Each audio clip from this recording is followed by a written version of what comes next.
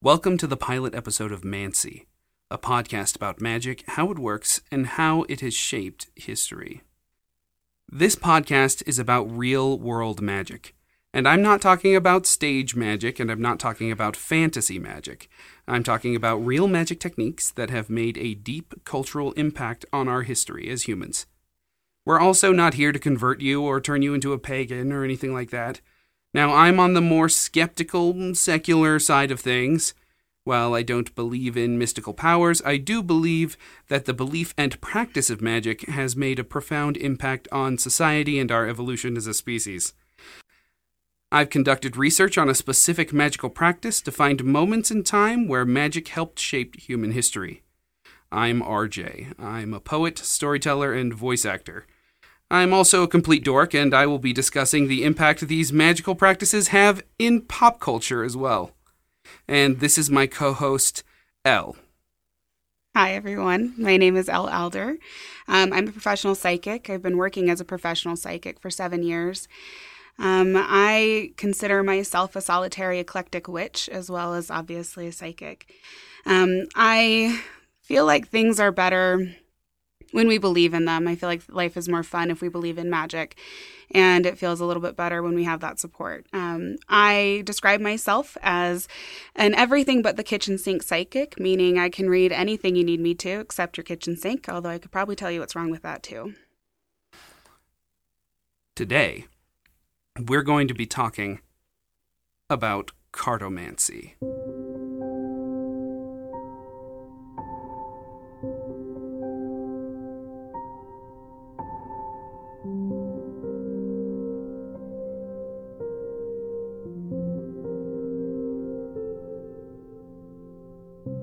It's one of the most popular methods of divination that exists today.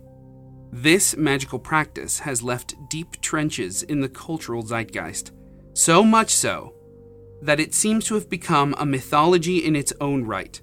It helped inspire video games like Persona and tabletop games like Yu-Gi-Oh! I'm talking, of course, about Cartomancy, divination through the use of playing cards. Now, the most well-known practice of Cartomancy is done with tarot cards. Most people are familiar with the Rider-Waite deck. At least it has the most recognizable artwork. But Cartomancy long predates tarot decks as we know them today. In fact, Cartomancy can be practiced using any kind of card deck. Elle, can you talk about Cartomancy a little bit and just define what divination is and how the cards help you do it? Yeah, so Cartomancy is basically, obviously, the technique of using cards to get insights. I think very, very rarely, when you're doing a reading, it's very rare that the entire reading consists of future predictions. There's a time period in when you enter a reading where you're establishing background, basically, that you're identifying with the client and you're developing a trust with them, and then you delve into the future of stuff. Cartomancy, and specifically tarot cards, is how I started reading. That's where a lot of my experience is in. But I use intuition, and most psychics actually use intuition or different connecting points for insights. So, there were people behind us when I got freaked out. If I gave you a deck of Yu-Gi-Oh cards, you could do Cartomancy with them. Absolutely. Do you remember the one time we were playing a board game and I gave you a reading using abstract art cards, and then Dixit. Yes. And the next day we were sitting in the car and you were like, "Remember that time you did that reading without tarot cards?" And I was like, "Yeah." I want our listeners to look up the board game Dixit. I think you will like it very much. It's almost like you're doing psychic readings when you play the board game. The cards also have this beautiful abstract art on them. Definitely check that out. But I think it's a lot more fun to use something way dorkier and go with Yu-Gi-Oh! Here. I've picked up a starter deck. It's actually called a speed duel deck. Wow. It contains 2 starter decks based on characters in the anime.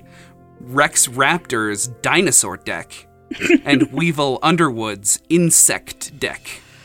And it'll be exciting to see which of these starter decks you choose And also what is in the Yu-Gi-Oh cards for me. Yes, I am part of this is that because I can do, I guess, any kind of reading, we're going to do readings with different decks, different kinds of things. Like each time we're going to try it, I'm going to do a reading based on our chosen thing on whatever we pick for the episode. And so I'm excited to give you a Yu-Gi-Oh reading because I have literally never watched it. I know nothing about it other than the cards are brown and black. A lot of Yu-Gi-Oh is actually based on the tarot. In fact, all the cards in the major arcana are actually monsters in Yu-Gi-Oh. They had them as part of a series, which is very fascinating. But now, let's talk about history. I'm ready.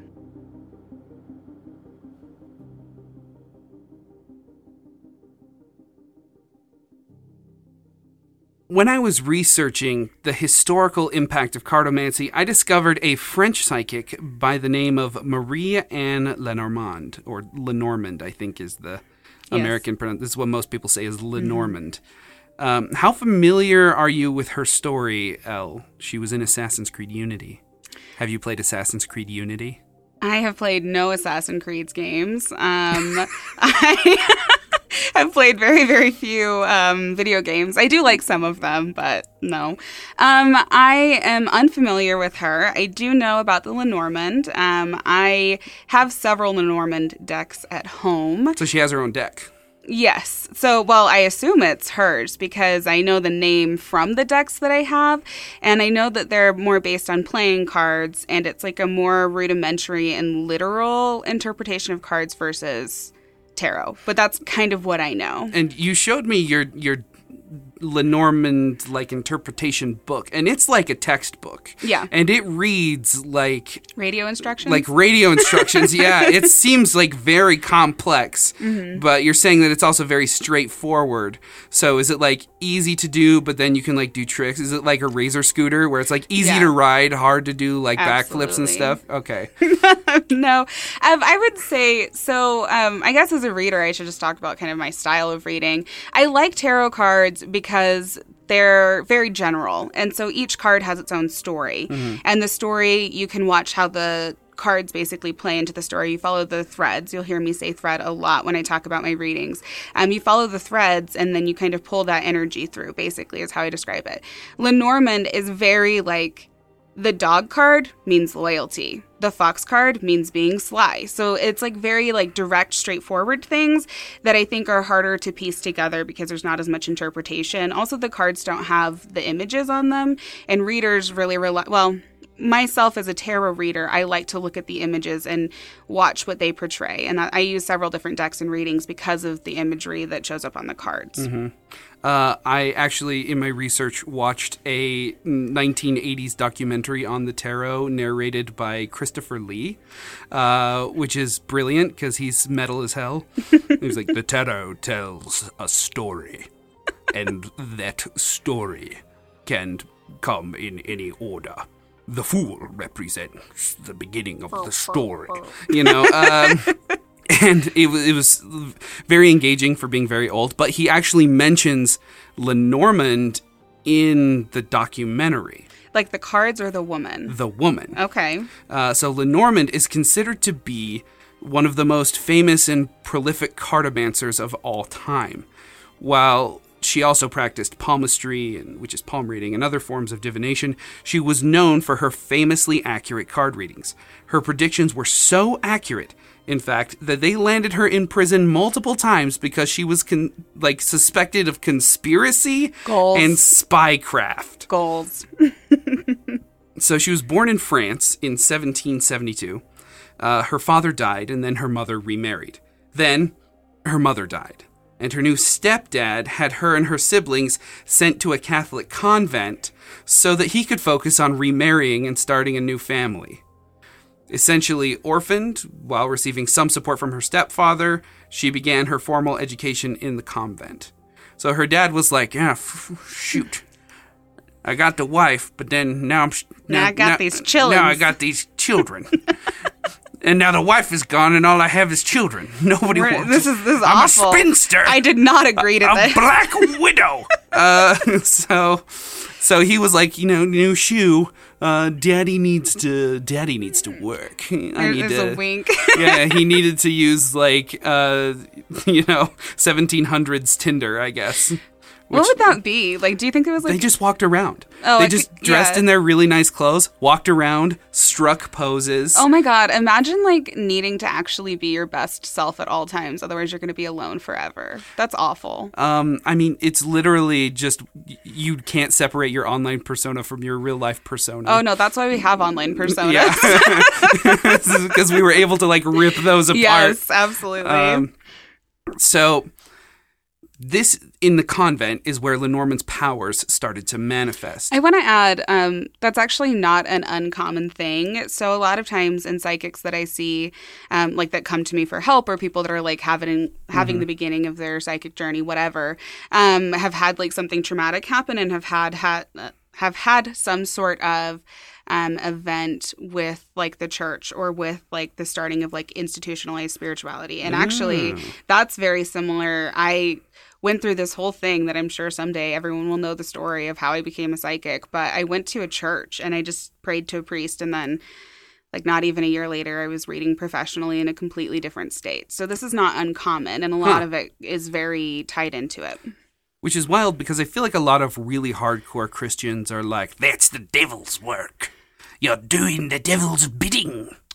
Yes, and you would not believe the amount of times I've gotten told that I'm going to go to hell. People cross themselves in front of me when I talk to them, all of that.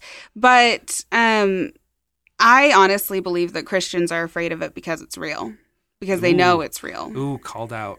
Yeah, otherwise, why would you be afraid of something that doesn't impact you unless it's real?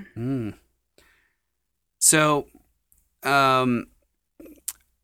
I think that you are onto something, because I think that part of what made her powers manifest, I guess it's like mutants in the X-Men, where it's their powers come You're such a dork. from, I know. I read a lot, and not everything is scholarly. It can't all be, right? Actually, rewind, everything is scholarly. Yeah, that's hot if takes. You're scholarly about it. Yes.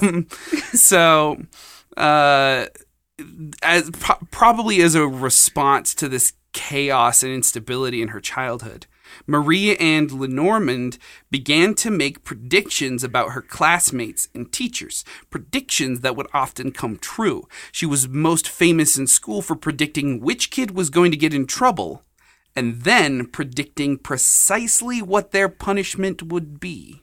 So she was the most hated person there, is what you're telling me. Sort of. Her friends thought it was a fun game, where it's okay, which of us is gonna get in trouble for being out past late, because they were all doing it. That's horrifying. And Lenormand would be like, it'll be you, Jeremy. And then Jeremy will be like, shoot. And the nun will slap you with a ruler until you cry blood. And then Jeremy's like, that's not real. And then it would happen. This is just me and my clients when I'm like, this is a bad idea. And they're like, you don't know. And then 2 months later, you knew. Can you help me now? So wait, was she going to a gender... it was both genders? No, it was a girls' school. Okay. But we're going to keep Jeremy. I like Jeremy as a character. It was a girls' school. We're breaking the boundary in this narrative. I need a drink of water really quick. Okay. Drink your water. I will. What solidified her as a gifted child, though? Oh, she was a gifted child. She wasn't a curse, she's a witch. She was considered a gifted child. She predicted the new abbess of the convent. Now, abbess is the abbey, but a woman. Oh, the head of it. The in charge person, okay. The principal. After the old abbess was dismissed, they had to wait for a new one, but only the king could appoint a new abbess, and he was busy with king stuff, so there were delays. Was this? I didn't write it down. Cool. Okay. No worries. It's okay. Charles. Somebody. I mean, this is it's got to be a Charles. There's Charles all over in the king line. She was also born like during the American Revolution. So if we think about like if you pull on your knowledge of like French history or American Revolution history, then yeah, you can. So the king was being delayed, and then Lenormand shocked everyone when she revealed the name of some high-born lady whom she had never met or seen, and she was selected by the king to be the next abbess. The nuns of the abbey were so impressed that they began to spread rumors of Lenormand's clairvoyance. And when rumors reached the local bishop, he declared Lenormand to be supernaturally gifted. Oh, no. And so, like, back then, there were two, like, main celebrities. There was the royalty, and there was the church. Right. And anything they said or did was like watching like Justin Bieber. Like all of a sudden everybody knows like as soon as somebody says or does anything. When you're in those like status positions, you were famous. Nobody was like a famous donkey herder, I guess. Nobody was famous for just normal stuff. What about Jim on the edge of town? I mean, Jim at the edge of he's a great donkey herder. Listen to me. I am the best donkey herder in all of France. I trade donkey herding for readings. Come on. Now, you tell me my future and I'll get them donkeys in the barn for you. You know what I mean? Jim always wants to know about his ex-girlfriend. He just really hopes she's coming back. But, he won't believe me when I say there's someone better coming. That's fine. So shortly after the bishop declared her to be supernaturally gifted, when she was 14, Lenormand contacted her stepfather, who lived in Paris, and begged the nuns to let her go to Paris to be with him. And the nuns agreed, and Lenormand began working in her stepfather's milliner's shop, where she helped sew the dresses and doublets for Paris's well-to-do. She also learned the basics of owning a business and bookkeeping. Why? Okay, I have like a few things. One, it's super, super common for children to come into their powers or their gifts when they're hitting puberty, because there's so many changes that happen all at once that you kind of... Like, children are always more sensitive because that's, like, the make-believe. Like, they're allowed to believe and pretend things. And so when they kind of continue that through puberty and they're gifted, then it becomes more obvious. 2, why didn't she want to stay at the coven? Yeah. It doesn't say. So there's a lot of missing and conflicting information about Lenormand because she doesn't have a biography. She's simply a character in a bunch of other people's biographies. She's literally a plot device in a bunch of other people's biographies. Okay, but is that not being a psychic? Because that's what I am. I mean, Shakespeare would put, like, fortune tellers and witches. Greek theater would put fortune tellers and witches in to be just, like, plot devices. Of course. And a lot of these biographies were written by Lenormand herself or were adapted from information in Lenormand's biographies that she wrote. She was also a gifted writer and would write lots of books, but seldom about herself. When she did talk about herself, it was usually only as like a brief interaction with somebody she's talking about in her biography or her account. So a lot of people say that she exaggerated details about herself, but a lot of other biographies do match up with the things she said, while some other ones do conflict.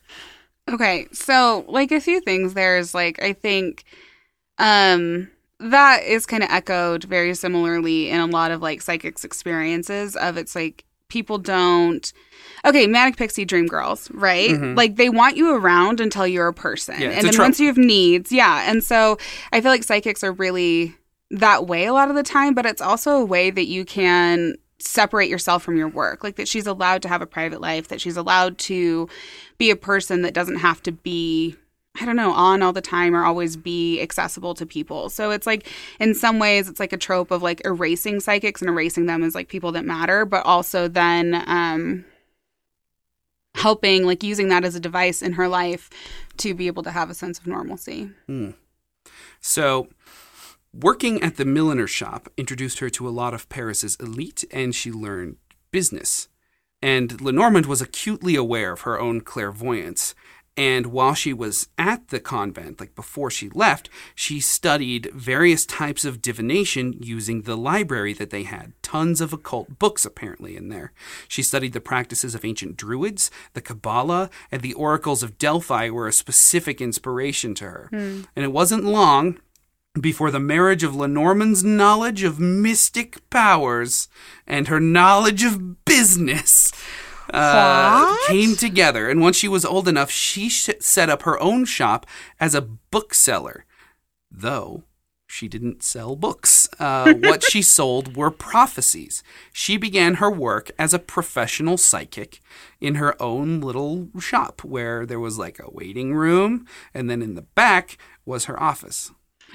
So when we've been talking about doing this episode, RJ has been like, "Oh, I think that you were incarnated, like you're the incarnate of Lenormand now." And that's kind of the thing is like, making it legit, right? She was like, "I'm gonna go ahead and profit off of all of this." Did she like die rich? Did she have a lot of money? We'll get there.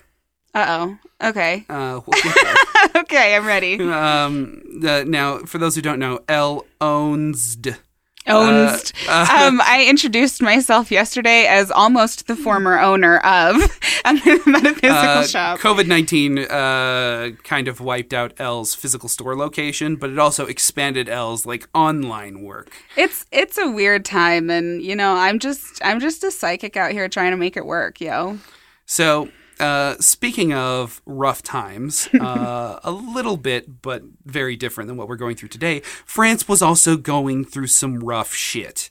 If you have paid attention to these 1700s dates, the downfall of the French monarchy and the church, those two like celebrity entities as pillars in society, has like created widespread unrest through every social class.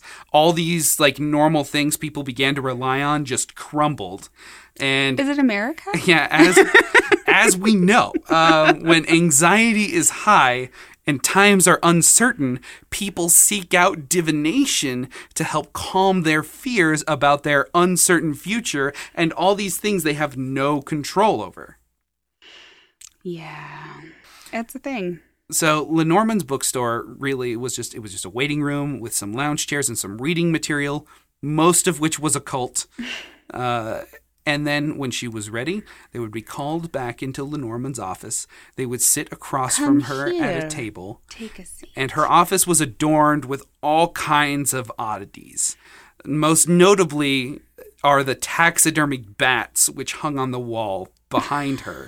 Just some bats nailed to the wall. I have on my reading desk inside of my office, inside of my store, a can of cursed water that RJ gifted to me. I did. It's the liquid death water that was cursed last Halloween. He sent me the YouTube video and he was like, "Do you think this worked?" And I was like, yeah, that's super haunted. Yeah, Liquid Death, if you don't know, is a death metal themed water company that hired an actual witch doctor to curse. I'm pretty sure he did voodoo. I'm pretty sure. Their entire stock of water. And you can buy the undo of the curse if you drink it. Apparently it puts demon in you or something, which is super metal into it. So I got Elle a can of the cursed water as a gift. I tell people that. Like, I get, like, shitty men coming into the shop and they're like, "Oh, it's a bunch of skulls. What's that?" And I'm like, "It's cursed water. Do you want to drink some?" Unholy water. Yeah, and I just stare at them very unsettlingly, and then they go away. Anyway, this was not sponsored by Liquid Death. You should probably go buy their water. You should buy their water Like, anyway. they do everything in aluminum cans because they're trying to end, like, the use of plastic. So it's a good thing. And if you sign a contract selling your soul to them, you will get a free case. We're probably painting some really interesting pictures about ourselves through this podcast, and I'm cool with that. So another thing that were on her desk were bottled reptiles, numerous occult textbooks, and on the table were playing cards, not tarot cards. But these were cards used for a game called piquet. Piquet was a trick-taking game that had taken the French court by storm and was played with a stripped-down deck of traditional playing cards. The ones we're all familiar with in games like poker, the Jack, Queen, King, Ace, Hearts, Diamonds, Clubs, Spades. The cards had some cards removed. Like the deck had the pips, which are just the number cards. Mm-hmm. It had pips 2 through 6 removed. It's called a stripped deck. Stripped. Yeah. And in the future, when they create the actual Lenormand deck, it's based on a game similar to Piquet, but it's German, and it's called the Game of Hope. Piquet has 36 cards. And the Game of Hope, I believe, has 38. Mm-hmm. So you have a deck of the Lenormand cards. These were not the cards Lenormand used, or Lenormand, rather, but these are the cards that were named after her and were inspired by her. Yes. So I think it's good to add, because I will probably be doing a series of shows on Cartomancy, because there's 5 million decks and a million different ways that it goes. So Lenormand is a very specific kind of deck that is actually an oracle deck, and anything that is not specifically a tarot deck that follows the structure of tarot, which there are 2 kinds of tarot decks. There are Rider-Waite based tarot decks, and then there are also Thoth tarot decks. And so if it does not follow those specific structures and rules that make it a tarot deck, then it becomes an oracle deck. So inside of oracle decks is like that category is then also Lenormand decks. And Lenormand decks are a category of oracle cards inside of the oracle category. Okay. So if you want to just pull some and like describe for the listeners like what they look like and what a specific card might mean. Sure. I'm just going to shuffle them up. And Elle is an expert shuffler, I want you to know. It helps because I grew up playing poker with my family, so Yeah, do you use your psychic powers to win at gambling? Yes, I do.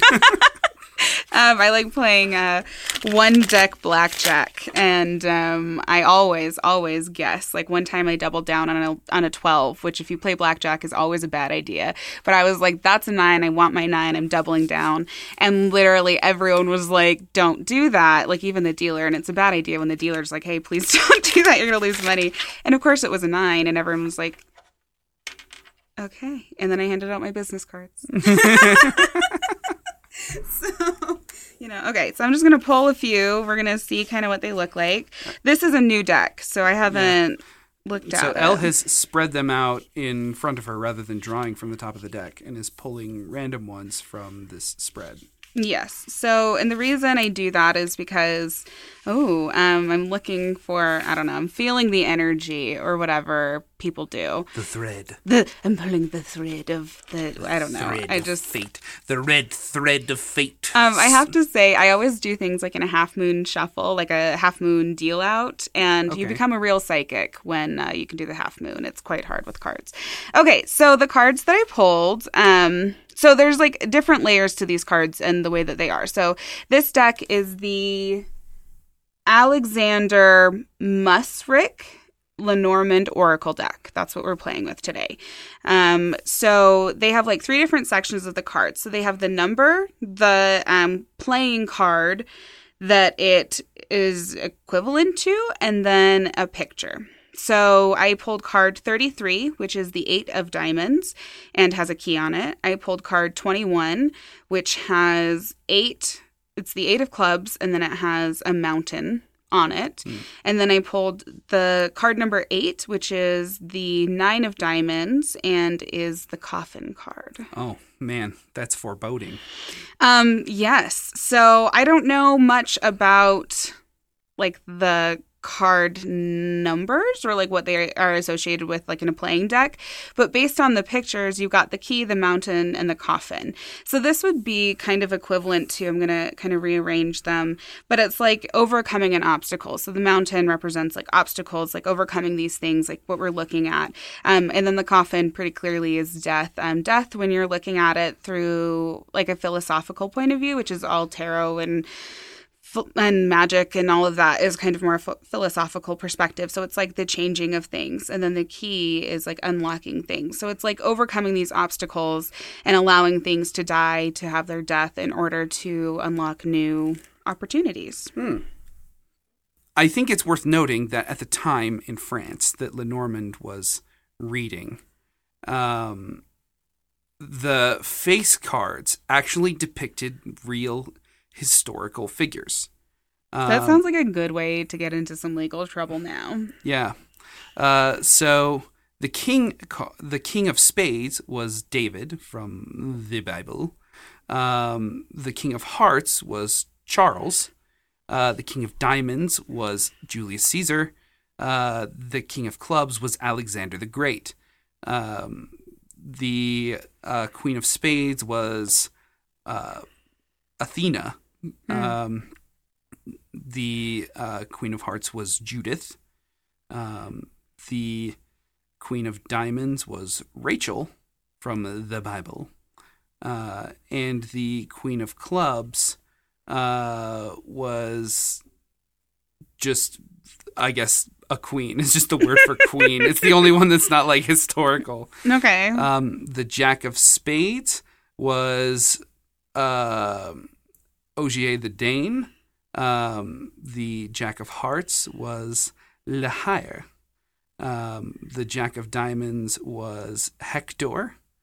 And the jack of clubs was Lancelot of Arthurian legend.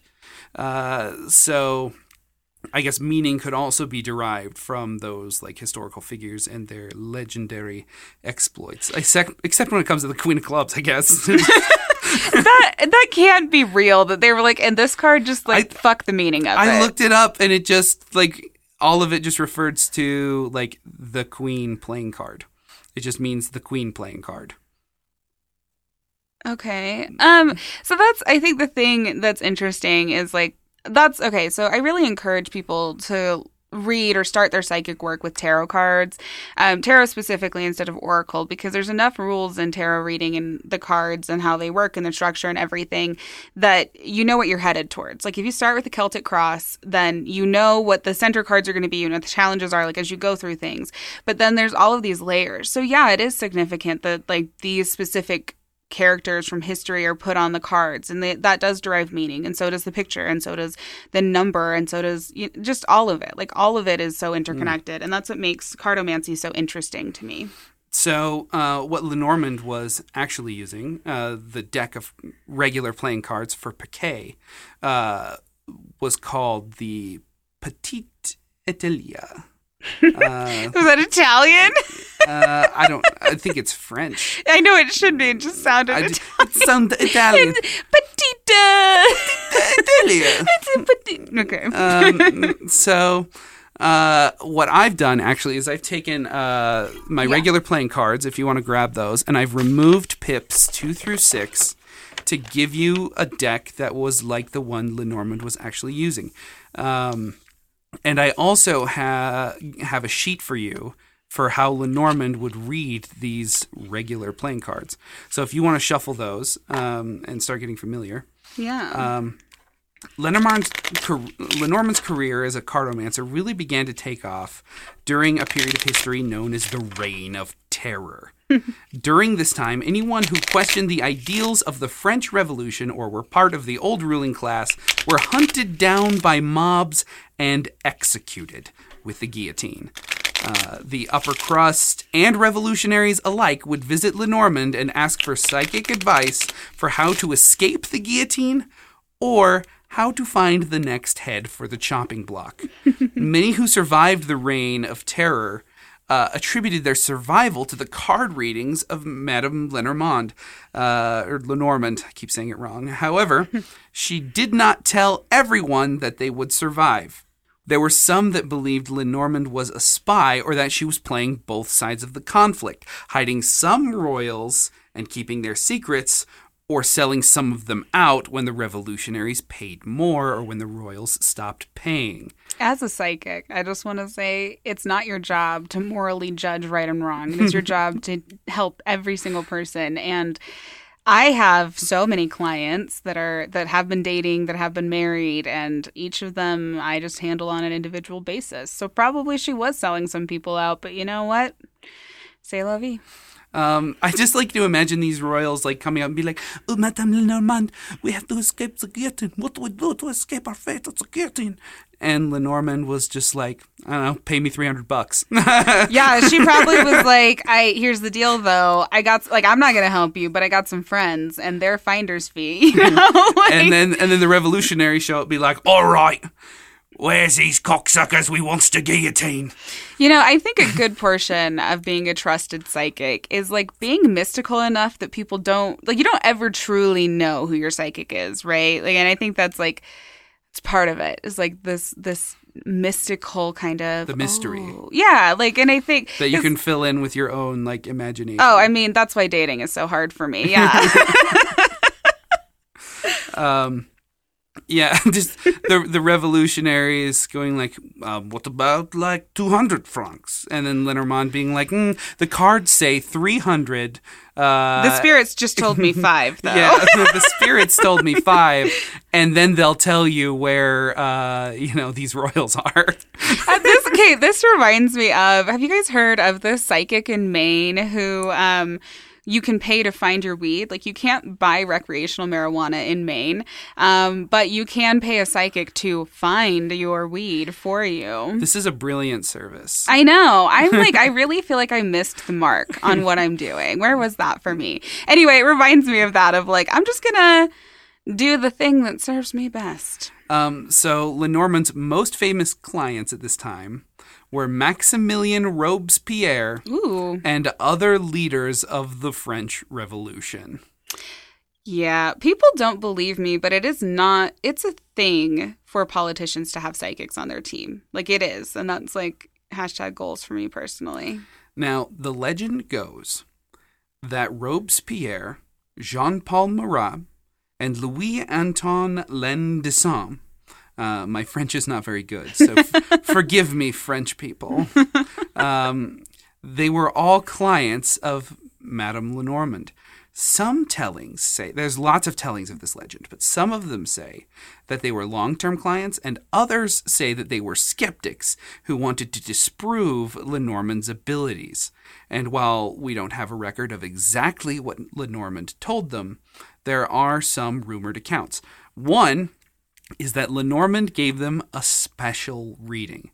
Usually, she would shuffle the cards like you just did, and then give the deck to the client, and then the client would spread out the cards, actually. Okay.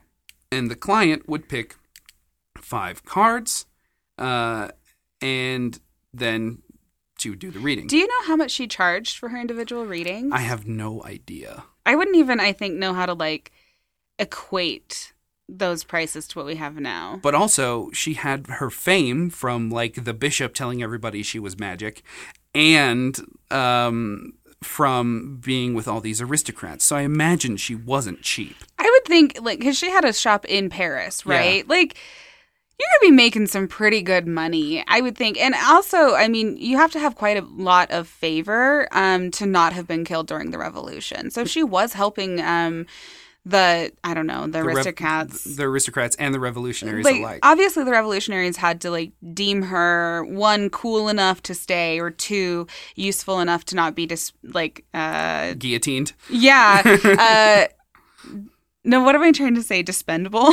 That's what expendable. Thank you. That's like the word. Dispendable. Dispendable. That's the name of your psychic dispensary. Oh my God. Yes. Hit me up. I'll find your weed for you. It's the app that you use. Someday when we have a camper van and we're traveling the country, you can just hit me up on Dispendable, and I'll bring weed and psychic things. I don't know. So for the special reading, according to the legend, for Robespierre and squad, instead of doing her normal shtick, she shuffled the deck, closed her eyes, gave a violent shudder, and then threw the whole deck against her wall of bats.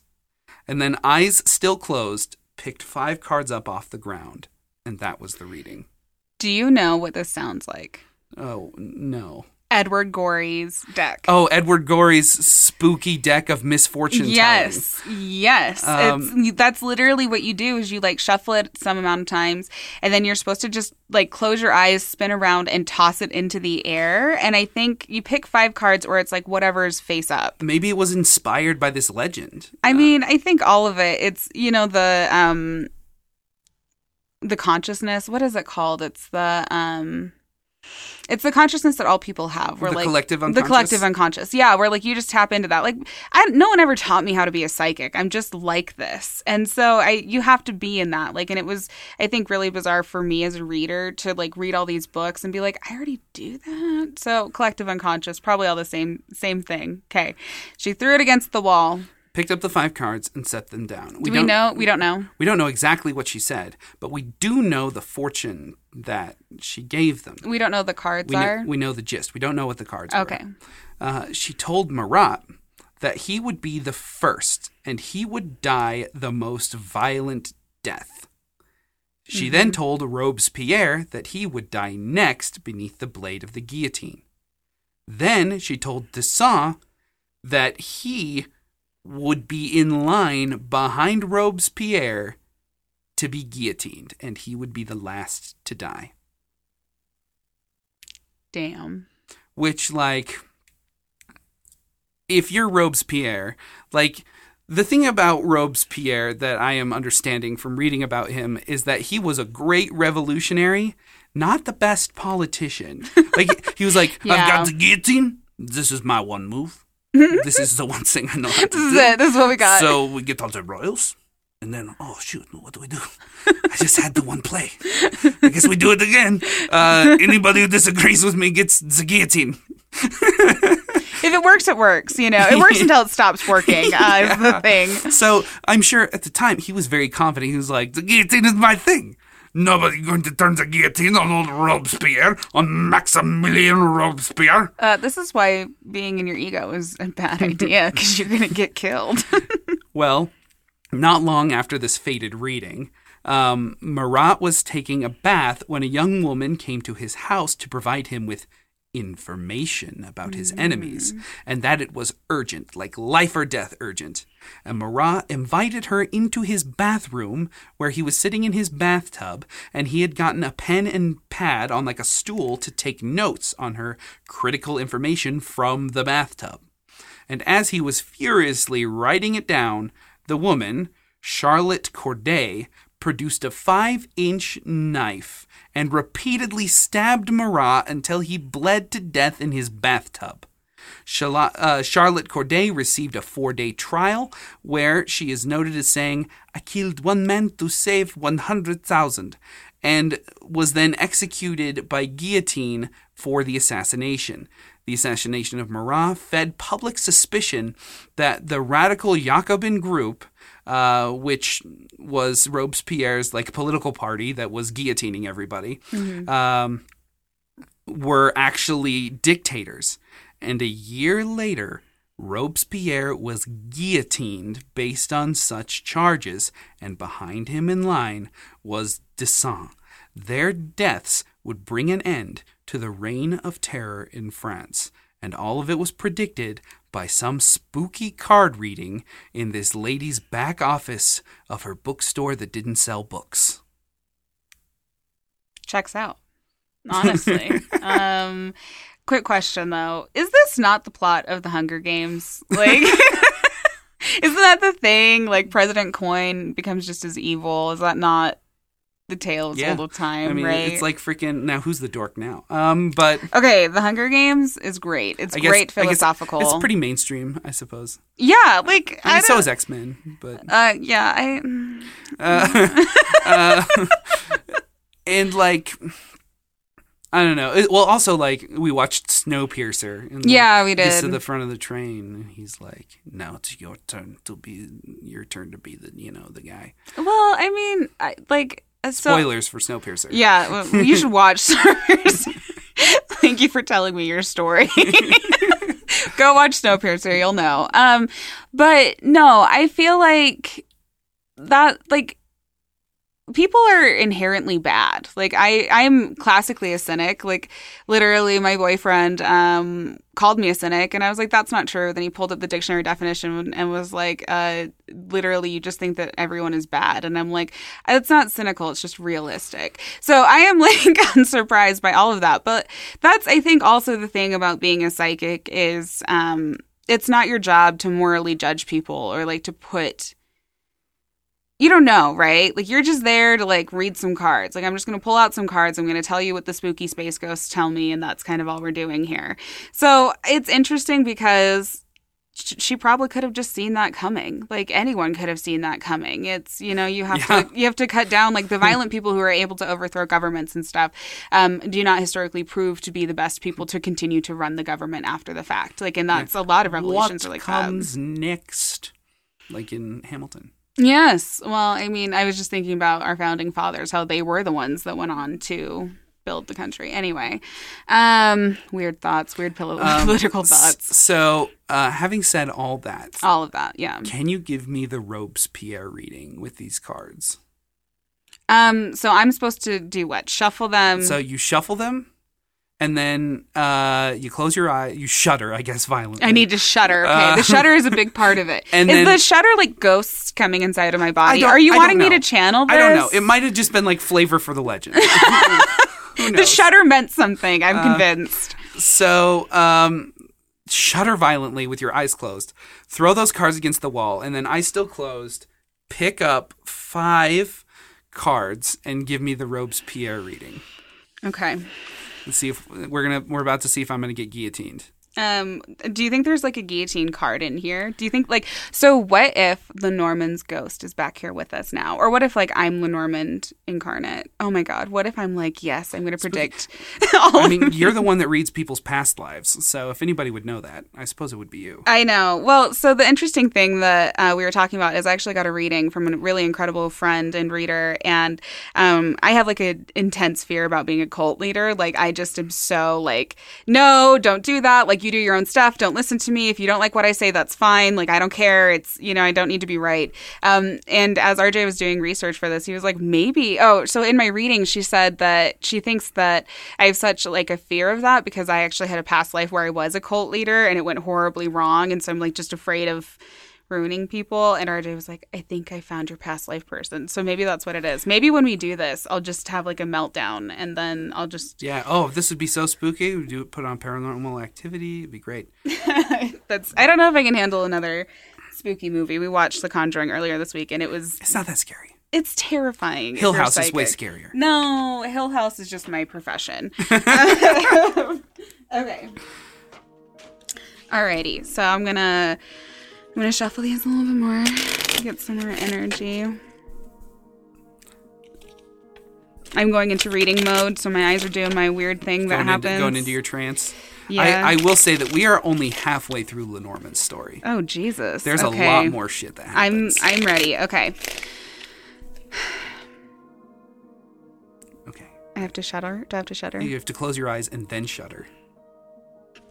Shudder. I'm ready. Okay. And I just throw them. You just huck them against the wall.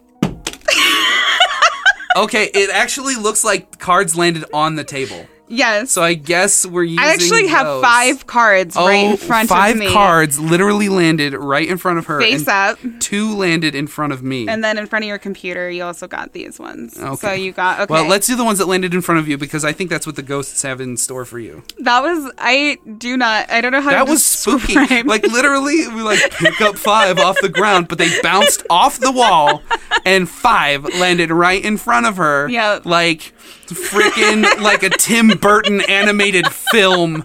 Like, wow. Okay, what do the space goats have to say? So I'm going to say these are just playing cards. So they literally are, the cards I have are the 9 of hearts, the 10 of hearts, the king of diamonds, the ace of clubs, and the 8 of clubs. So I'm going to read my little cheat sheet and just kind of tell you guys what the meanings are because we tried to get a deck that was just exactly what she used. Yeah, the Petite Atelier. Well, she used actual regular playing cards, but there is a deck that was popularized after Lenormand that had the meanings literally written on them, which is easy. Yes. But instead we've got like a cheat sheet that has the information on it. Yeah, so that way, because I don't know what the playing cards mean.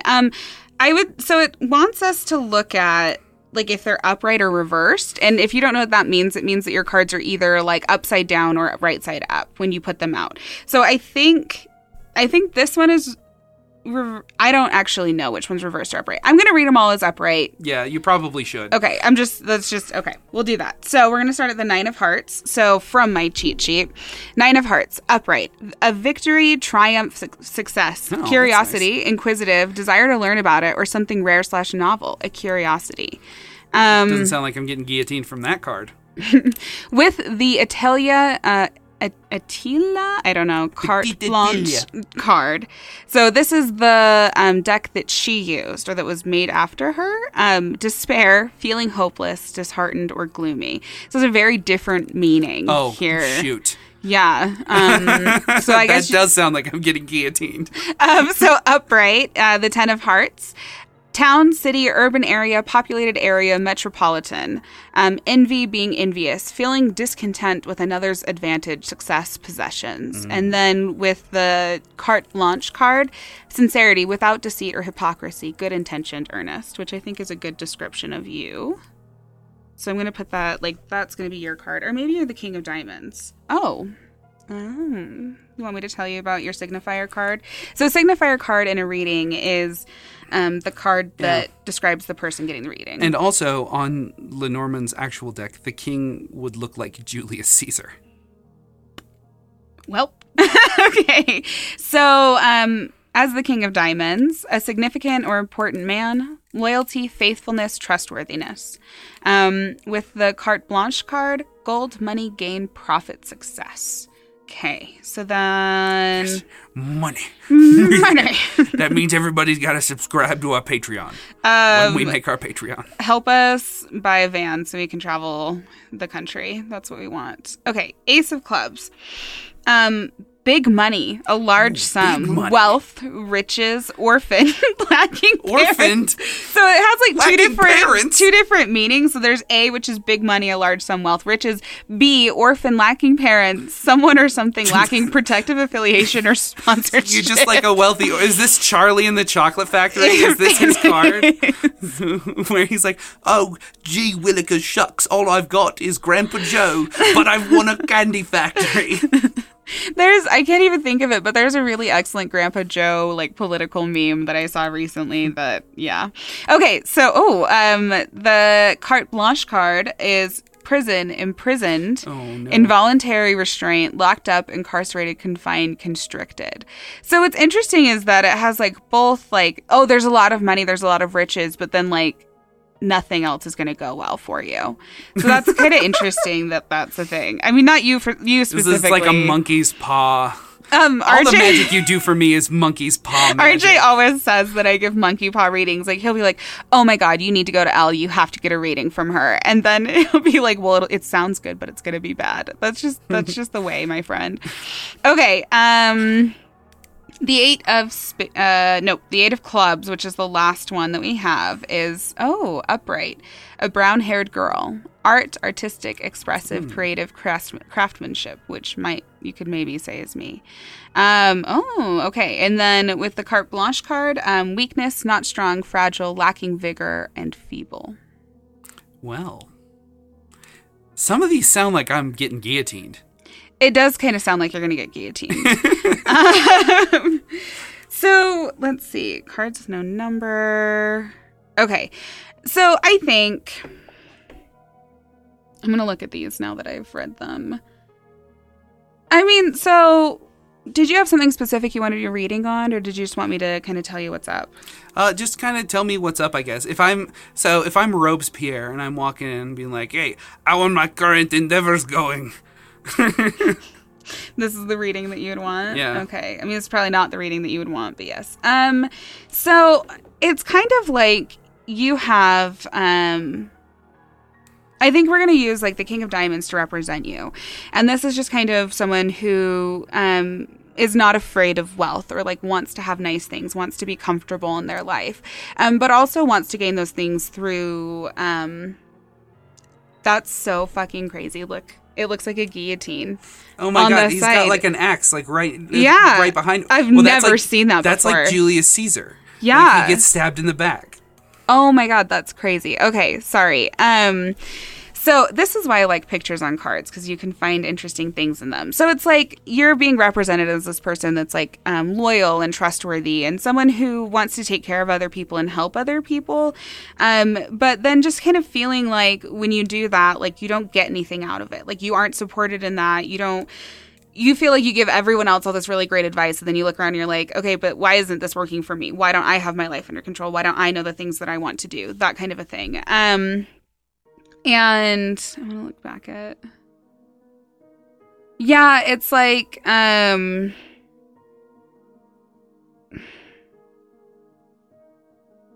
City, town...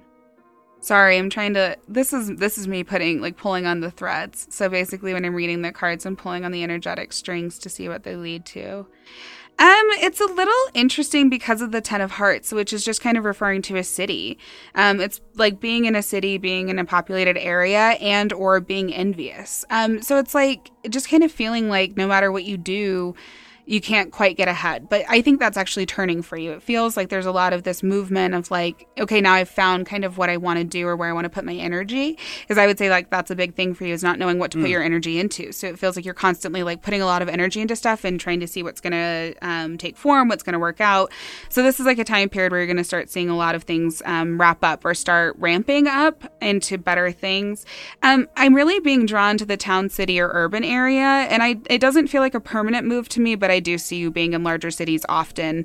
I think that's referring to like traveling that we're talking about doing. And I mean, I tour with my poetry and like perform in other cities all the time. Yeah, so when it's not a global pandemic, of course. Yeah, which someone please save us. Let us do art. So there's like this kind of idea of that happening again or picking up, and like finally, like I just get this sense of relief of like I finally figured out what I'm doing here. The Ace of Clubs being big money or a large sum, I think it's kind of interesting that we pointed out like both the A reading, which is big money, large sum, wealth, or riches, and then the B is the orphan or lacking parents. That's just Batman. That's like Batman's origin story. I just need a drink, sorry.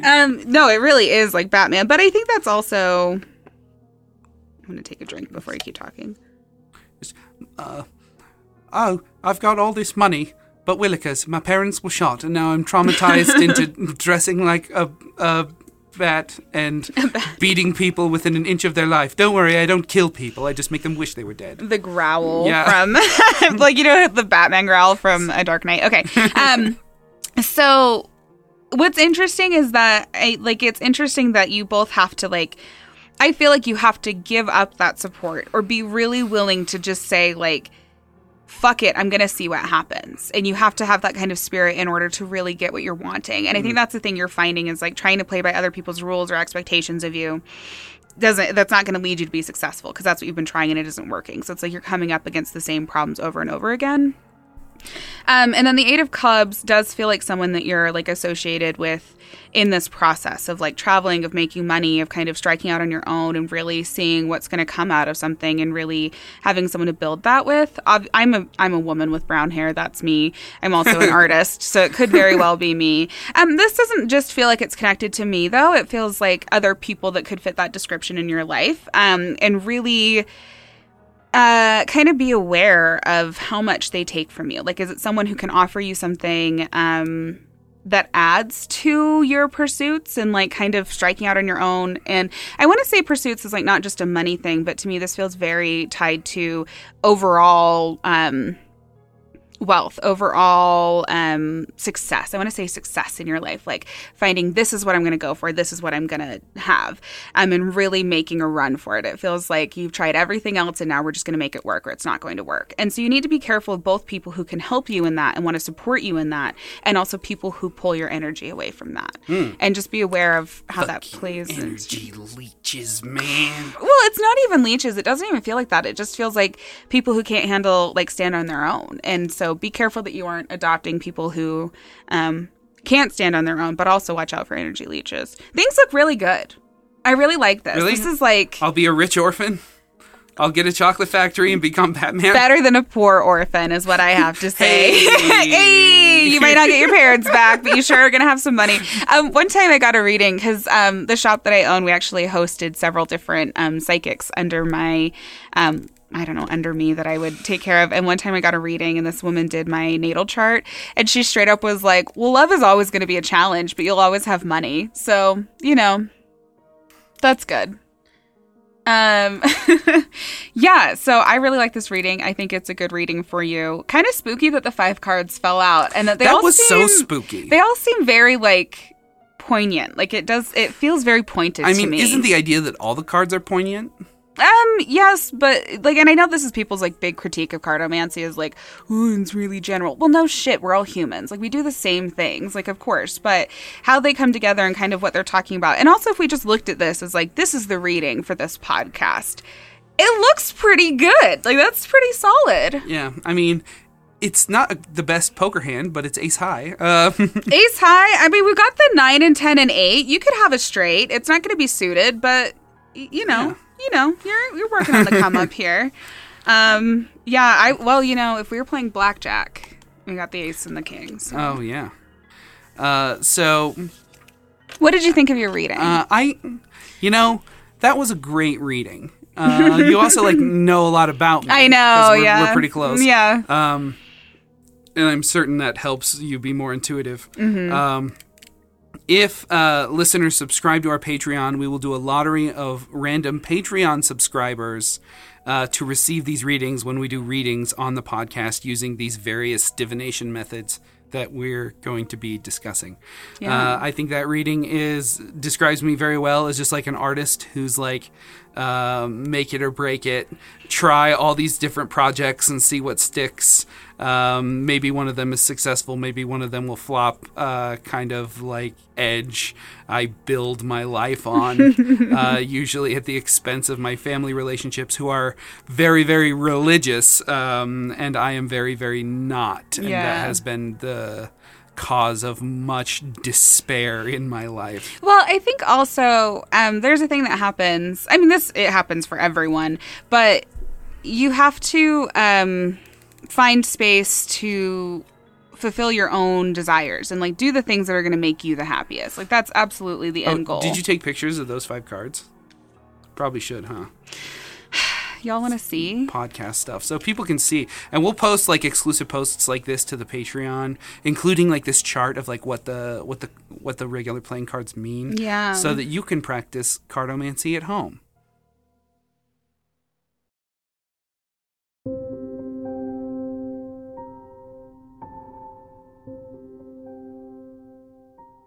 So we are halfway through the story of Marie Anne Lenormand. Obviously, very spooky that she predicted the downfall of these important revolutionaries, but in doing so, put herself in some pretty dangerous crosshairs. Obviously turbulent times. People were afraid of even just talking about what was going on. And Lenormand was doing it for a living on both sides. That doesn't look very good. Well, but that's how it is though when you're a psychic. Like people always come to me and they're like, "Oh, I want to be a psychic. I want to do all this stuff." And it's like when you're a psychic, when this is the work that you do, it's dangerous and it puts you in a lot of compromising positions with people who are not always mentally well, or people don't get psychic readings when everything's going great. You don't get your first psychic reading because everything in your life is perfect. So I'm very used to dealing with these like really intense things. And I think like I look at this and I don't view it as like a risky thing. I view this as like, this is what you have to do if you're going to do this work. It was really answering a call for herself. So, even though the Reign of Terror was over, with Robespierre and crew getting stab-capitated, a new era was dawning, and Madame Lenormand would provide even more predictions that would solidify her place in high society and make her the most famed cartomancer of all time. Lenormand, after doing this, found herself in prison. So not her highest point. Basically, the people who took out the revolutionaries were like, you were feeding them information, you were part of this whole conspiracy, but we can't really prove anything, and you also help people, so we don't know what to do with you. So how about prison, since we're done with this whole decapitating thing? So off to prison she went, but that too even seemed fated. Because in this prison stint, she met a woman named Josephine, who was locked up because of her husband's connection to the French court. And when Josephine asked Madame Lenormand if she would escape the guillotine, the psychic told her yes. But she also told her that her husband had been guillotined weeks ago. Josephine's husband had lost her head, and now Josephine was a widow. You just said her head. Oh, Josephine's husband lost her head. Josephine was a widow now. I think his head. His head. So when they were released from prison, Josephine became a regular client of Madame Lenormand, and the cards had big plans for Josephine. Lenormand performed regular card readings for her, and Josephine, now on the market, having a headless husband,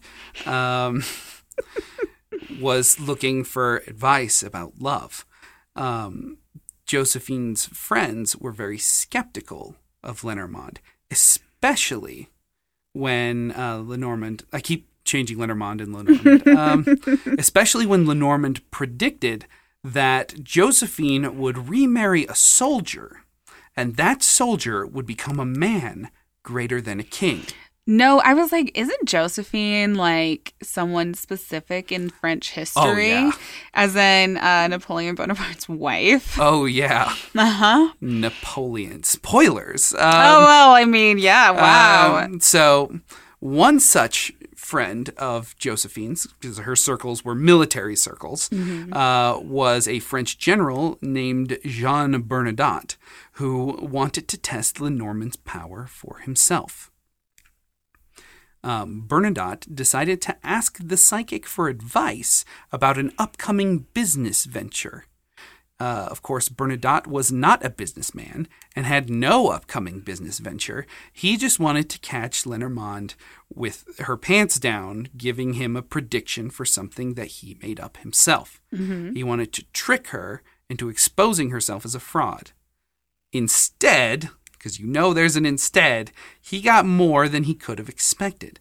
Lenormand looked at the cards and determined that Bernadotte was actually a military man and not a businessman, and that he was connected to the future Emperor of France. She then proceeded to tell him that he would one day be king. This disturbed Bernadotte quite a bit. For starters, his plan to expose Lenormand had backfired miraculously. Secondly, Bernadotte was connected to Napoleon Bonaparte, who was actively trying to stage a coup so that Napoleon could become emperor, and Napoleon had been trying to rope Bernadotte into his plans for a while now.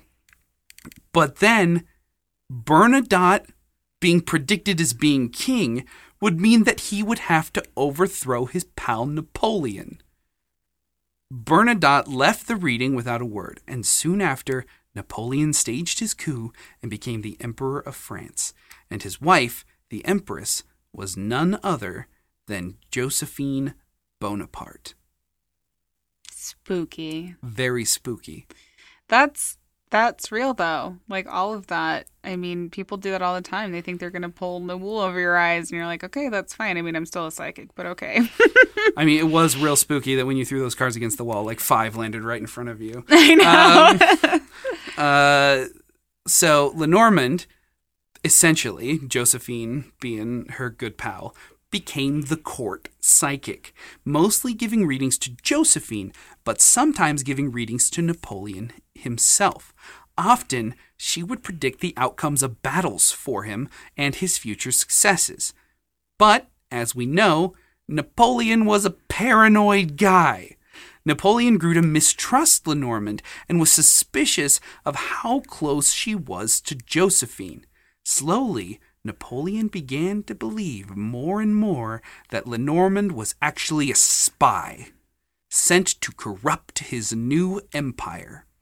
Also, Napoleon was famously narcissistic, and someone like Lenormand was a threat to his power and his ego. What really drove the nail in the coffin was when Napoleon asked for one more important reading from the psychic.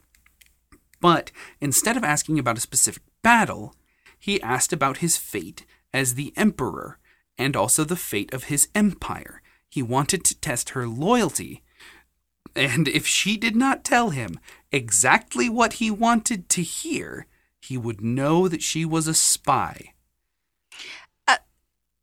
Super hot take. Like that, okay, that's, I have so much I could say about that. Continue. Well, Lenormand predicted that his empire would quickly rise and then fall just as fast, with Napoleon dying isolated and alone. This was not what he wanted to hear.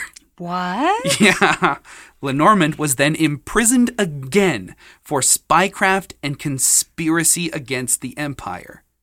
Nothing was able to be proven, and Josephine managed to bust her out. She then fled France and headed to Russia, one of France's enemies during the Napoleonic Wars. There, she contacted a powerful ally who she had met through Josephine before the wars had started. Tsar Alexander I, Emperor of Russia. Now, the Tsar knew of Lenormand's power and decided to use it to his advantage the same way Napoleon had. He would have her predict the outcomes of battles. And she predicted the outcome of the Battle of Waterloo, which advanced information at a time when you couldn't just like text and be like, hey, think Napoleon's losing this Waterloo thing. Advanced information like that could make or break a military endeavor. And having now known about this massive loss that Napoleon was going to face, he was able to maneuver his military thusly. And Napoleon, his empire quickly fell, and he was exiled from France. And he would die in exile, isolated, and alone. So, did getting angry at the psychic, like, change the outcome? Is that the answer? Something we should be doing? Just wondering for all of my clients that are like, that's not what I wanted to hear. I'm just wondering if, like, it came out differently for them for getting mad. This sounds like to me. It sounds like you're a traitor. That's what this sounds like. This sounds like treachery. Like, what are the ways in which he could have changed that? Because I think the other thing about this woman, she's obviously fate-based, that she's like, this is what's going to happen. Were there ways that she could have done that? Like, maybe could have... I mean, it's also, like, really easy to look at something as fate-based when it's already happened. Right, It's, like, we can look history. at that. Like, what are all the things that she was like, if you don't worry, Napoleon, if you, like, chose to diversify power or something, I don't know. Not be a narcissistic phallus of a man, that might have changed the outcome of Napoleon's fate. But okay, I do want to say though, the Tsar of Russia being like, I'm going to utilize this. People do say so much to psychics, and if you are not like ethical, it can present a lot of problems. You know people's secret. You're like a lawyer or a priest. You're a confidant. No, for real. You're literally a confidant. In Persona 5, you have confidants, is what they're called. Yes, and the stories that I have heard from clients and the things that they've like confessed to me, if you were in political power and that's like you were in like the political whatever realm and someone else decided like I'm gonna take you and I'm gonna pay you more money and you were a psychic that was like, yes, that's what I want, That absolutely could happen. Like, people could be spies. Absolutely. So that it's kind of interesting. I mean, it sure looks like, from a secular perspective, that Lenormand was a brilliant spy that just gathered information and knew how to use it to massive effect. Like, you could see, like, Napoleon's, like, degrading, like, mental state and then be like, oh, yeah, you're definitely gonna die isolated and alone. Like so many narcissists do. Right. Yeah, it's interesting because, like, psychic work and, like, being human, like, having, like, a human body and then having, like, supernatural gifts, as the bishop said that she did or whatever, puts you in some really interesting positions. Like, I don't actually, like, as a rule, I don't read for people that are skeptics. Like, I'll have people be like, oh, well, I'm not going to tell you. And I'm like, all right, well, here's your $100 back. Go find a different reader, because I don't do that. I mean, you read for me, though, and I'm pretty skeptical. Yeah, but you don't argue about stuff. It's like, true. That's the thing, is like, I just enjoy the process. Yeah, you're just like, I don't know, it's spoopy. And then, like, the next day you're like, hey, remember that time? Actually, RJ goes, well. And that's kind of his response when my readings come true. So I don't know. It's an interesting. It's interesting to think about. Like, on my end, to think about whether or not she actually was or she wasn't, and, like, does that even matter? No, it really doesn't, because it still shaped history as we know it. As far as the extent and how much of it is true and how much of it is legend, that is up for debate. Obviously, when doing my research, I picked the stories that were the most interesting. Yeah. I think that, Elle, why don't you just play up the spooky theatrical nature and, like, have jars of reptiles and like bats on your wall and, like, you know, to wear, like, a mystical robe and a wizard's hat and, like, really play that up instead of just wearing, I don't know, like a shirt. Yeah. I am wearing bat leggings for the recording session It's today. Halloween time, though. I know. I would wear them all the time. Well, I think that's the thing that's really interesting is I know psychics who are, like, way out there and who dress, you know, however they dress. And sure, they get more clients, but it doesn't make them a better reader. And I think, like, at the end of the day, it's about what you're trying to achieve as a reader and what you're trying to do.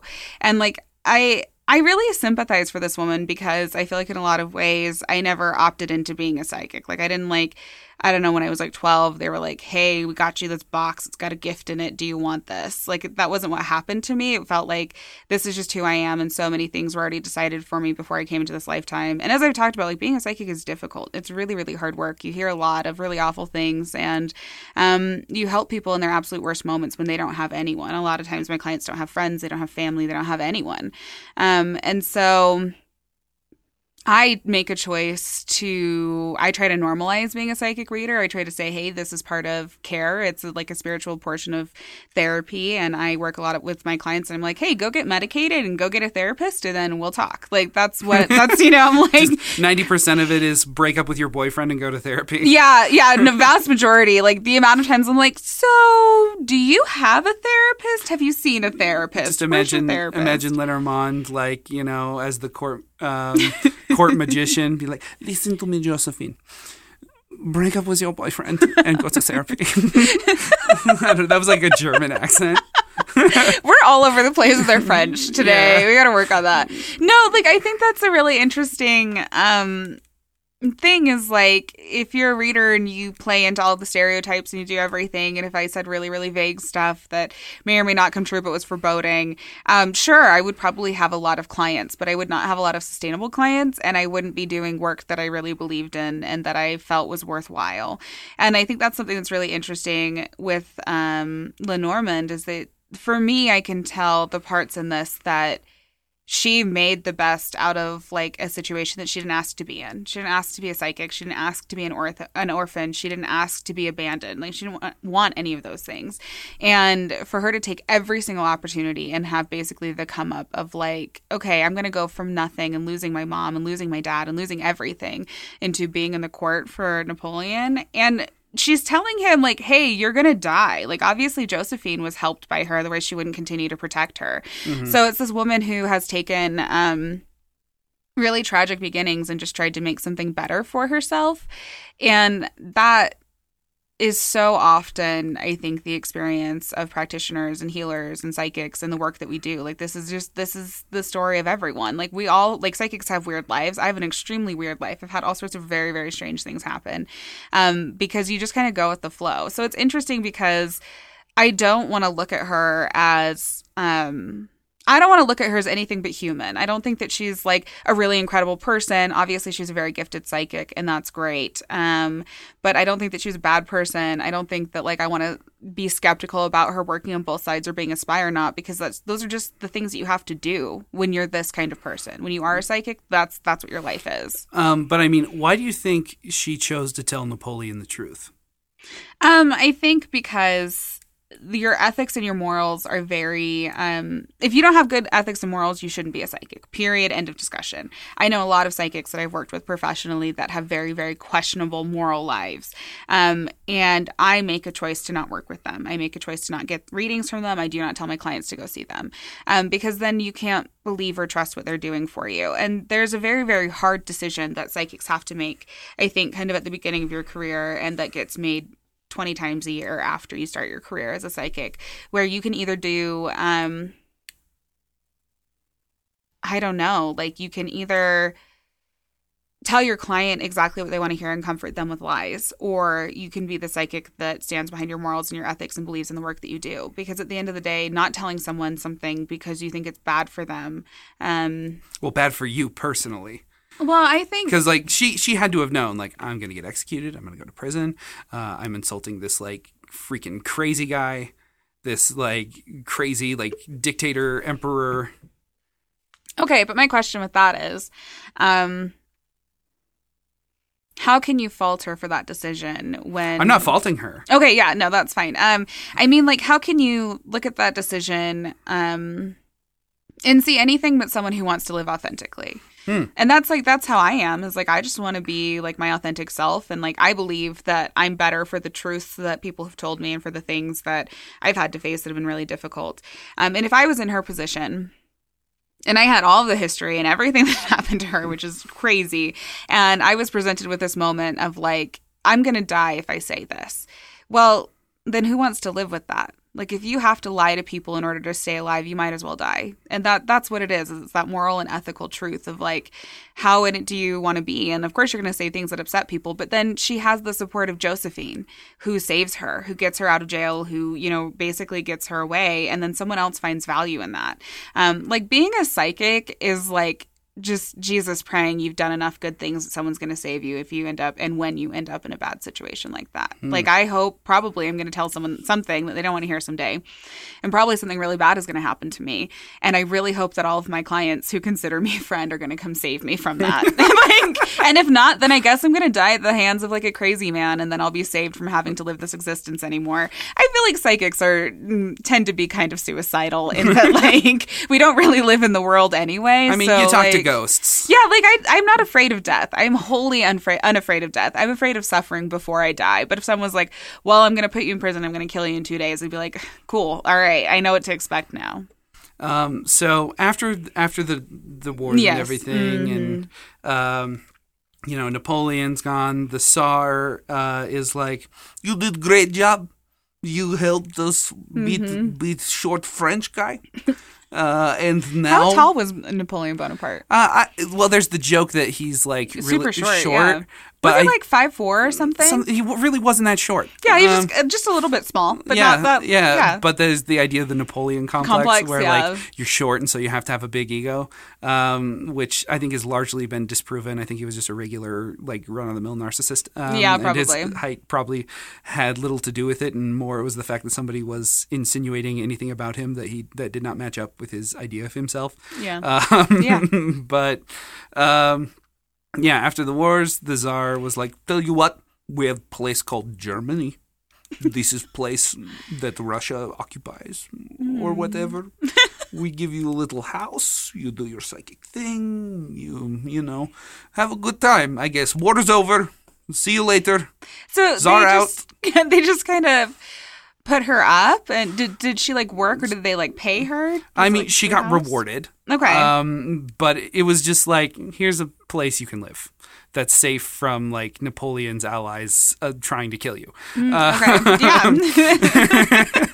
So she's in Germany, where she continues to practice, and she predicts that she will live to be 100 years old. Okay. And then she dies at age 71. Thank God. And is buried in Germany.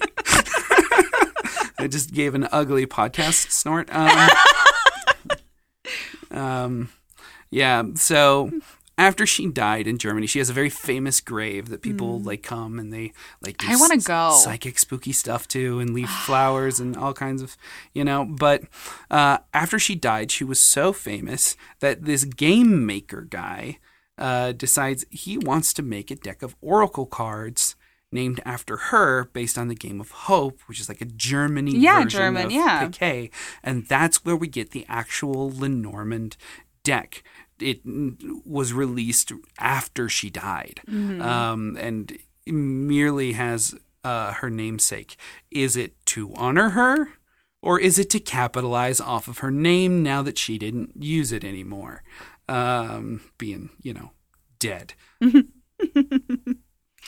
And now the Lenormand is considered to be one of the most well-used and most complex decks of Cartomancy oracle cards, right behind the tarot. Mm-hmm. The Rider-Waite specifically. Mm-hmm. Now that we have learned a little bit about how Cartomancy has shaped, we've shaped, history. I would like to bust out those Yu-Gi-Oh cards. The Yu-Gi-Oh cards, it's time. So Lenormand used these playing cards and assigned basically her own meaning. She turned them into her own oracle cards. Mm-hmm. So now, using the Japanese trading card game known as Yu-Gi-Oh, see if you can give me a solid reading. Okay. All right. Let's do it. Dude, I want a house in Germany. I want someone to be like, you know what? You're okay. And like, just not really want anything from me. Also, who wants to live to be 100? It's entirely too long. I mean, honestly, though, like back then, like especially you didn't want to be 100.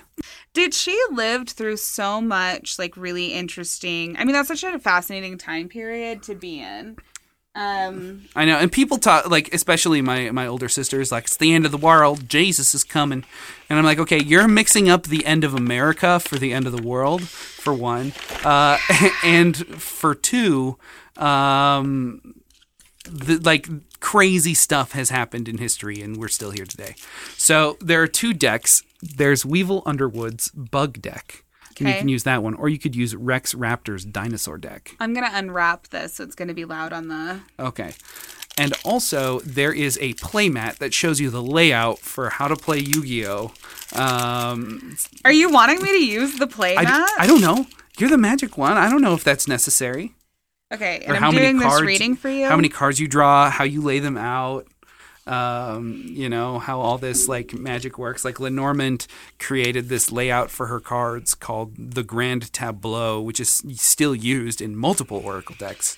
Well, the Grand Tableau is like the traditional way of reading Lenormand cards. And it's like, we were kind of talking about this before we did the episode, but just to tell everyone what the Grand Tableau is you lay out every single card in the deck, all of them, and across an entire table. And then you look for the signifier cards, and then you watch the cards around them. And it's basically looking at how the cards play with each other. Yeah, that new Yu-Gi-Oh card smell is like so nostalgic. I'm like smelling it, and then I'm like in like a 9-year-old body. I'm like, oh God. No. Okay. I just got $1 for mowing the lawn, and now I get a booster pack. Okay, which you have to pick. You don't know which one is which. Which one do you want? I'll go with this one. You want this one? Yeah, okay. I want that one. How do you want me to? How many cards do you want me to deal? Well, this is all you. Okay. This is all you. This is how you tarot read Yu-Gi-Oh cards. All right. If y'all have a really good suggestion for some kind of weird medium you want me to use to do your reading, you should tell us. And okay, so green cards are magic cards. So they create an effect in the game that you can just play, and then the effect takes place. Go ahead and shuffle those for me. Purple cards. Ooh, I'm putting my energy in it. Yeah, you're putting your energy into the cards. Purple cards are trap cards that activate when an opponent tries to take a move against you. Okay. And then a trap card activates. Ha! You just activated my trap card. Oh, okay. Kunai It's with a chain. meme. Yeah. Okay. I know memes. I know those. Oh, this looks like the bug deck. Yeah, I don't know which one. And the brown cards are monster cards, and really strong monsters require you to sacrifice weaker monsters in order to summon them. Oh, okay. Just to give you a layout of Yu-Gi-Oh! I haven't played since like junior high. I remember I had these, like I had Yu-Gi-Oh cards when I was like in like 4th grade. They seem smaller than I remember, but I think it's just because I'm larger than I was. I think that's probably true. Okay. Ooh, I got the holographic one. You did. Order to smash. I got no monster cards so far. I think that's all I'm going to put out. That's all you're going to put out? Oh, and one monster card. And I'm going to do this Oh, too. so we're doing like a cross. I don't know. Yeah, I just put them out. So I'll take a picture of the spread. So. Ooh, I got the Cocoon of Evolution. That's how you summon the ultimate Great Moth. Is it? Yeah. Okay. That's fine. I'm going to just, do like a cursory. See, like the goldy yellow monster cards are just monster cards, but like the ones that are like brown colored have like a special effect. And okay. If you notice, the cards also have an element in the top corner, if that helps you. Okay. So, okay, yeah. I'll just tell you guys what cards I have. I put them kind of in a cross. So I dealt out 7 cards after RJ shuffled. The top one is the Cocoon of Evolution, which is an earth element. It's an insect. And then going through the center, I dealt out 5 cards. So Eradicating Aerosol, which is a spell card. Wormbait Reversed, which is a spell reversals. card. Yeah. Yes. Jar of Avarice, which is a trap card. And it's holographic. And it's holographic, yes. Order to Smash, which is also a trap card. See, Jar of Avarice is just Pot of Greed, but extra. Just a trap card version of Pot of Greed.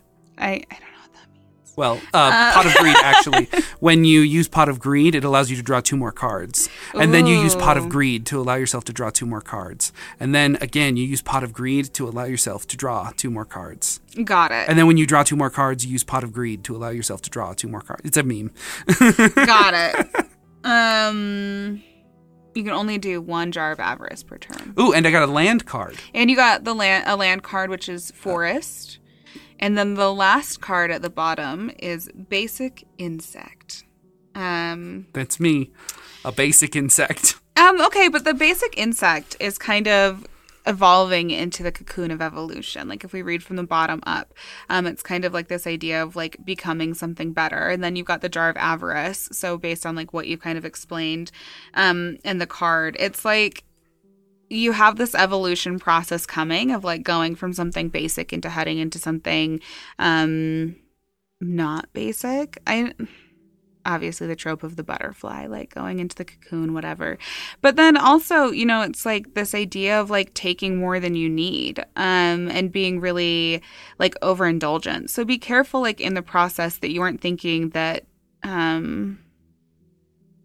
it doesn't take as much as you think it takes to become who you want to become. You don't need to overdo it. You don't need to like pull all of these parts into yourself. Like you're allowed to go, and become who you want to become without like taking away from other people or like pulling energy from other places. And also like your evolution in the process that you're going through now takes less effort than you're thinking. So you might as well just do it. And that is a very direct order from your guides. So I hope that you hear that. So beyond the center cards, Eradicating Aerosol and Wormbait, being cautious of things that, sorry, I needed to pull the Wormbait to read the card. What does it say? If you control an insect monster, special summon 2 worm tokens, insect/earth/level 1/attack 0/defense 0. Okay. You cannot normal or special summon any level 3 or 4 monsters the turn you activate this card, but it is reversed. Okay, so basically what you would use that card for is to just like set up some sort of like scapegoats, just like a little meat shield to protect you from losing life points. So they can't attack you directly. They have to knock out your little tokens first. Okay, so I think it's interesting because you have kind of this like summoning and also this eradicating. Like literally that's like what they do is like one gets rid of and one brings forward. So it's like being selective and cautious about the people you surround yourself with and about like how much time they take from you. And like, are you like, I want you to focus on like with the worm bait instead of just like pulling things forward and being like, you're going to work in defense. You're going to work in defense. Like, I'm just going to have these people around that are fine. It's like, you're not really pulling your best people forward, right? So you're like, just whatever, this will work, whatever will do. So instead of like focusing on that because it's reversed, like why don't you focus on eradicating the things that are not actively serving you and then rebuilding so you can achieve your evolution. So this is again going back to that idea of like, this isn't as difficult as you're making it. Stop making it hard. Just do the thing. And I have an order to smash for you. I love that card. It just looks beautiful. I just want like a tattoo of this. Okay, there's like this very like jacked AF guy, like he's got muscles on his face and he's got like spit and he's running. Yeah, he's a little goblin. Yeah. Oh, that's what it is. It's a goblin. Yeah, he's a little goblin being commanded to go smash. Yeah, like I think, but also I mean obviously order to smash like sex, which is just I'm a child, it's hilarious. I'm such a dork, I did not even think of that. You didn't even think of that? No. If I give you an order to smash, you gotta do the thing, okay? I mean, I'm looking at this guy, he's just like running. He's full on sprinting like, let's smash. Yes, it's so good. But I mean, in terms of like obviously the like having sex, but also just like smash those goals, like pull all of your strength forward and like bring everything in because you have this evolution, you have this energy of like getting rid of things that aren't working for you, summoning more things that are working for you, and then like just plowing ahead and doing your shit, like being on top of it and really, really owning what you've got and kind of at any and all risk, like just go for it, man. I mean, that is kind of like how the card works. I'm pretty sure that you basically sacrifice one of your monsters to kill like another one. You're just like lobbing another monster in just to clear them. the path and then they die. Yeah, but and also when you think about that and like summoning like the worm stuff, like so the meat shield kind of stuff, like together, when you think about that, it's like what are the things you have to sacrifice to become who you want to become? I see. You're like, I don't care. There's Yu-Gi-Oh cards. I'm geeking out. I love this. This is so cool. And then the last card I want to talk about is the forest card. So that's like it's an environment card. It's special. It basically changes the entire environment and is a lasting effect that goes for everybody playing. Yeah, so this is all insect, beast, plant, and beast warrior monsters on the field gain 200 attack/defense. So, I mean, go to the forest to recharge, my dude. Like, take breaks. Like, make sure that you're, like, making space to go and fill your bucket. Like, if you're familiar with that term, it's like filling your energetic bucket. Like, make sure that you aren't neglecting yourself and the things that you're needing in order to be successful.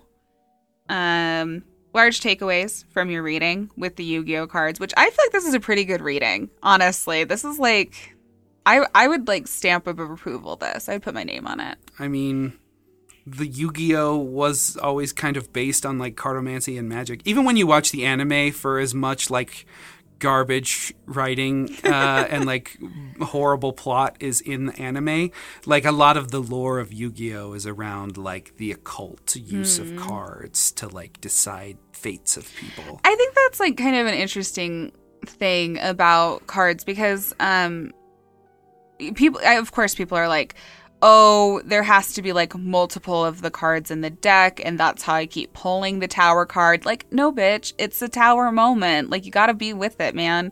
But so much of like cards in and of themselves is like very mystical because it's like everything is hidden, everything is secret. It's all this idea of like the things that are underneath the cover, right?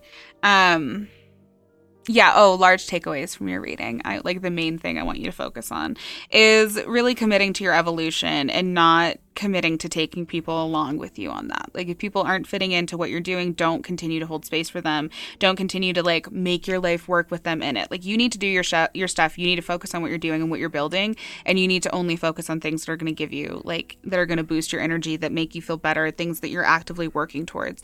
If something feels draining, if something feels difficult, you need to eradicate that. And then like get rid of the meat shields, get rid of the people that are just taking up space in your life, and really focus on things that are going to help you get to where you want to be and that are part of your evolution process. And then I can become ultimate great moth. Sure.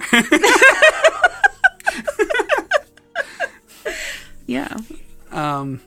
I will say, though, that basic insect does not evolve. You have to get the great moth larva, and then you sacrifice... You basically equip the cocoon of evolution. It gets 2,000 defense points, and then you can summon ultimate great moth, which is like a pretty strong card.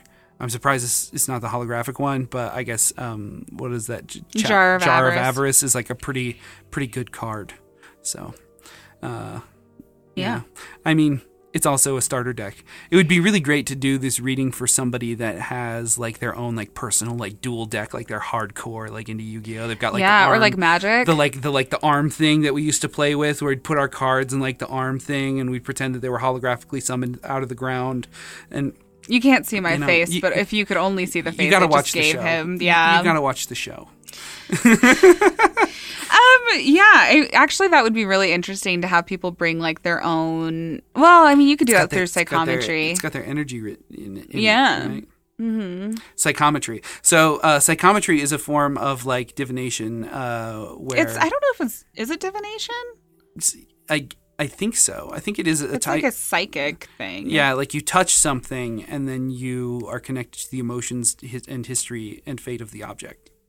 Yeah, and like a lot of it is about like the people who've held it. Like I've done a lot of like psychometry workshops and stuff. I don't know if like a lot. It's not very hard. It's really easy to do psychometry, but oh, is it?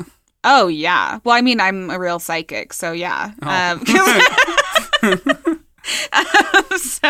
Because it's the same thing as like, so when readers have you shuffle energy or like shuffle the cards, it's so that they can tap into your energy. You're basically giving them like permission to go into your energy to read, because that's what you have to do, is basically obtain like, well, I guess you don't have to have permission to read someone. You're like a vampire. You have to be invited in. Well, I prefer to be invited in, because then less people get angry, unlike Teresa Caputo, who doesn't get invited in. Wait, who's that? She's the Long Island medium. Oh, she's the Joyzy psychic. Yeah, she's the one that wanders around and tells people about their dead ancestors, which is always a bad idea. It's coming to me. It's coming to me. Your uncle's name starts with a G. Is it George? Is it? I'm getting like a Gary. His name is Jerry. See, I told you. I knew it. I'm a real psychic now. Pay me. Yeah. Unlike that, I obtain permission from people before I read them, and so when you're shuffling, you're just giving the psychic your energy. Basically, it's a super easy way to do it. Well, I just got a reading with Yu-Gi-Oh cards. That's a lot of fun. What did you think? Do you feel like it worked? Honestly, yeah. I think you should do more Yu-Gi-Oh card readings. I think you should go to Game Night Games and do Cartomancy for people. I should go and be like, listen. Store. Yeah. Or go to Haster's, because it's a little spookier. How about when we're traveling the country, or Spengilly's. Spengilly's is my favorite board game store in America. Where is it? It's in Omaha, actually. Yeah, right. Omaha has a good zoo and that. So like hit us up and hit up your like local gaming shop, and I'll come and do readings with your decks. Anyway, please support the show on Patreon. If you're a Patreon subscriber, you'll get access to like exclusive posts, pictures of like the magic that we're going to be doing in the episodes, and also just access to like some exclusive stuff. And we will randomly draw names from our Patreon supporters to do readings on the show, so that we're not just doing readings of me all the time. We would get bored. I would get bored. You'd get bored. Honestly, I'm exciting until I'm not anymore. That's everyone, though, is it not? Yeah, that's a history of my dating life.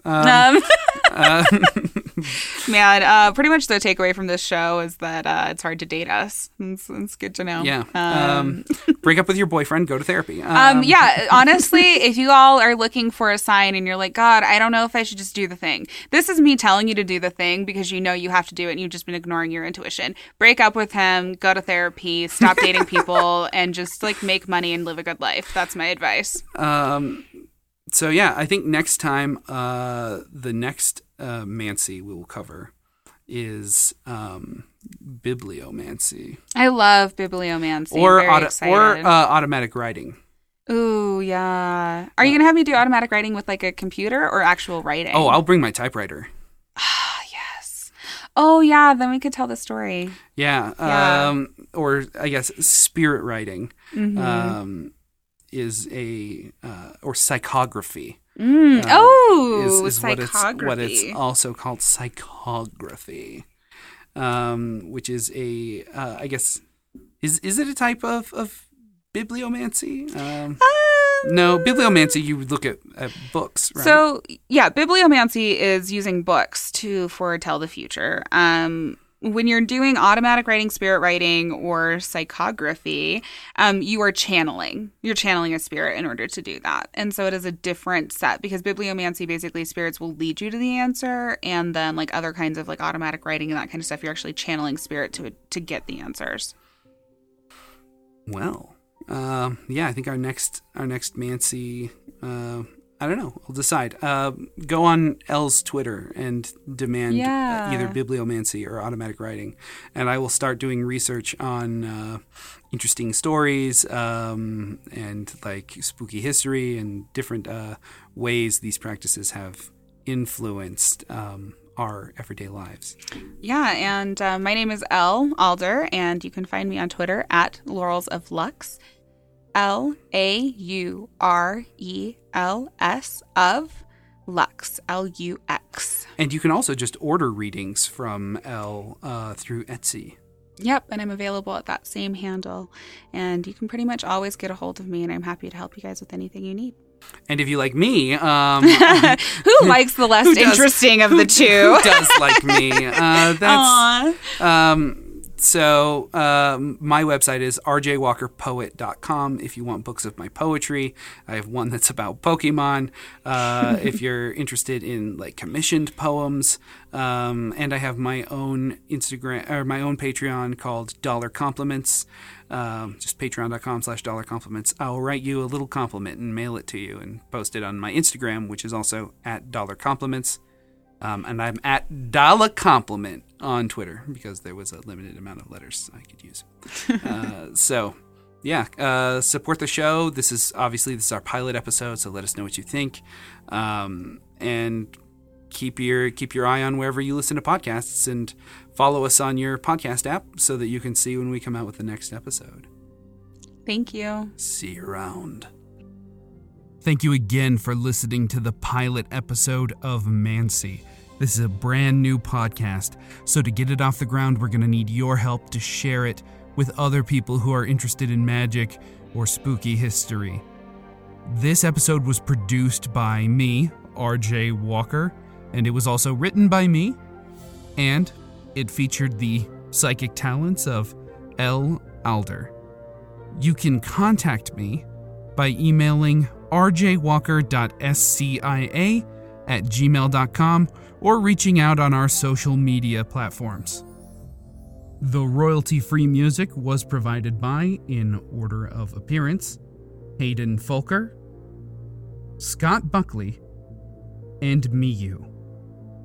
Oh, and remember that guy I mentioned earlier? Bernadotte, the skeptical general who Lenormand predicted would become king? He didn't actually have to overthrow Napoleon after all. Due to a series of unexpected deaths, he became the King of Sweden.